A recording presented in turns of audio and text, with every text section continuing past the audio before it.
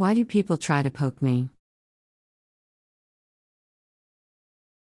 Okay, I'm not the perfect funny girl. I'm not the perfect baby girl. I'm not the perfect anything. I am not specifically anything other than a hunk of flesh that has an amalgamation of memories that most people could not know. Take me as I am, not as what you wish I was. I cannot be, nor should I be, something that I am not. If you want more out of me, you're going to have to figure out how to make me give it to you. Your motivations will have to be pure. Your love will have to be innocent. If you try to take what I gave you yesterday and I need time to recharge, we're going to have problems. I require the recharge.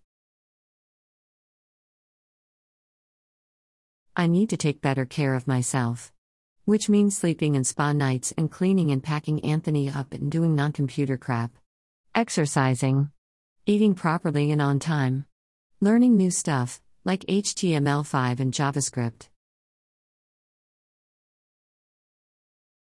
Why is greed human nature?